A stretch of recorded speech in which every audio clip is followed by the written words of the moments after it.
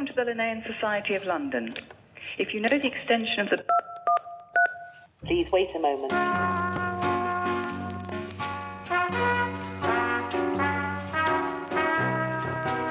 What if we don't stop?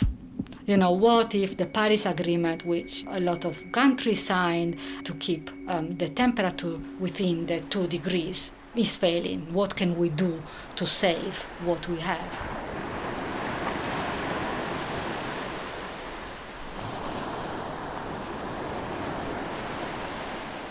We reckon that there are about 24,000 species of seaweed worldwide, and you can go all around the world, and in the right habitats you will find seaweeds.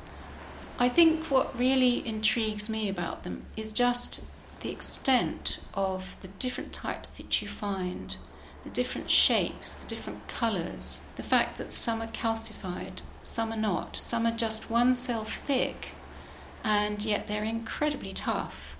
I'm Professor Juliette Brodie, and I'm based at the Natural History Museum in London, where I work as a full-time research scientist on seaweeds. So on the shore around Britain, you often see a lot of brown seaweeds, and that's one group of the seaweeds. But there are 2 others. There are red seaweeds and there are green seaweeds. And the red seaweeds are probably the most numerous in the oceans. The green seaweeds less so. Green algae tend to be more in freshwater.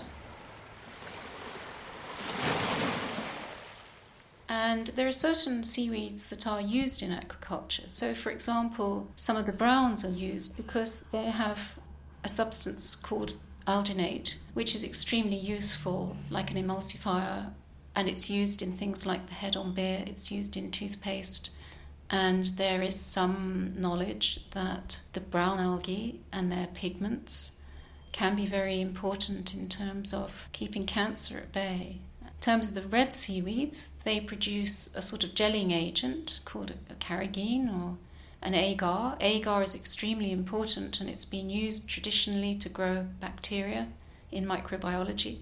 It's still used. It's one of the best substances for that. And these seaweeds are the basis of a multi-billion-dollar industry. And I think people don't really realise that. So if we think about the red seaweeds, these are most numerous in the sea, and they're a very interesting group because of the extent of their diversity. So there are large red ones, for example, that wave about subtidally and make nice habitats for all sorts of different species. And then there are calcified seaweeds. So they have like chalk, a chalky skeleton. And that makes them rigid, and some of them can be free living beneath the sea, and they form these very distinct habitats called mole beds. And each of those individual organisms are rhodoliths.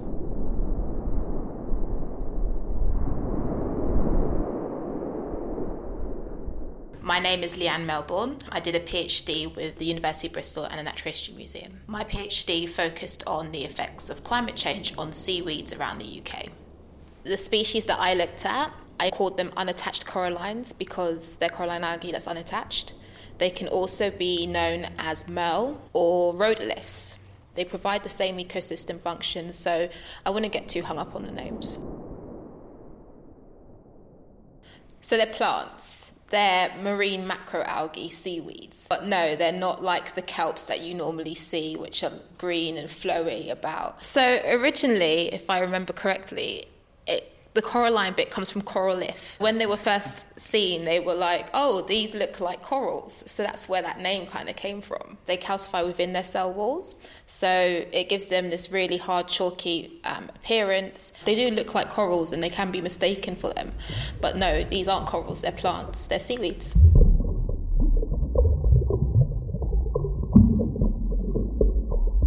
The structure of these organisms actually interlock together to create these habitats which support a wide range of organisms. They're a nursery ground to baby scallops and commercial species of fish like cod, and therefore it's important that they can maintain their structure to maintain these habitats.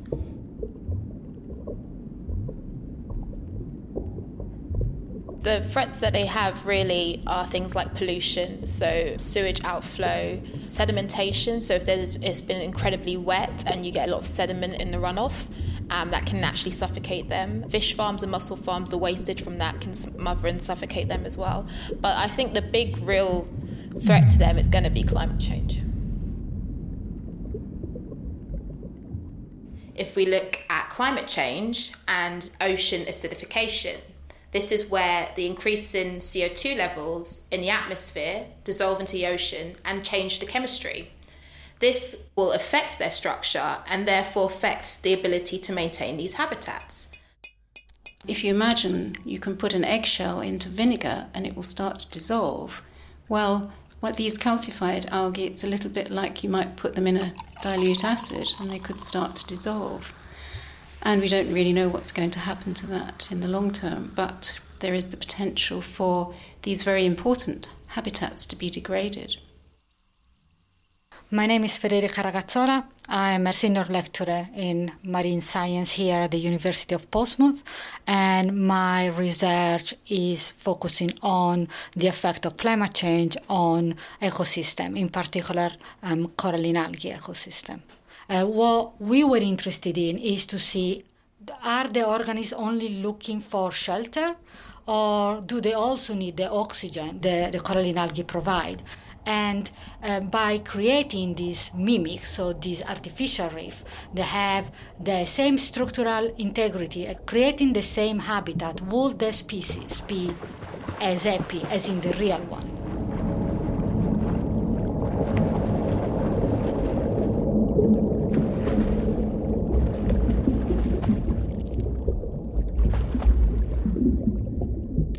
In order to create an artificial reef, we decided to actually create with a 3D printing a cast of the algae, taking, of course, all the information from the microcity. And then, in this case, we use polymer which resemble rubber.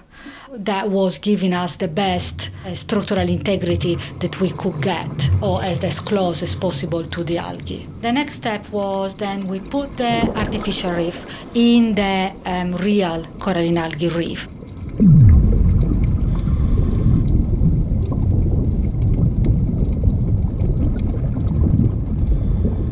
These are the upright coralline algae, and they're calcified and they have their skeleton, but they're articulated. So they have a bit of calcification, then like a little break, and then calcification. So they're like sort of beads, and that makes them flexible in the water. Our hope with the experiment is to help the organism that lives inside the coralline algae. Just because they are in the same environment, that doesn't mean the animal will like rubber algae as much as the natural algae. But actually, we had the same fauna in the mimics and in the real reef. I think the major point that came across from my research was that with climate change and ocean warming especially, this creates more energy in the oceans, and what we'll see is more intense and more frequent storms, and this stormier conditions are going to be what really affects them. They're more likely to break. What will happen is that you'll lose the habitat forms and the organisms that live within them, and then also if they break too much and they're too small, then they will be more susceptible to smothering, so they'll basically suffocate under all that silt and sedimentation on the seabed.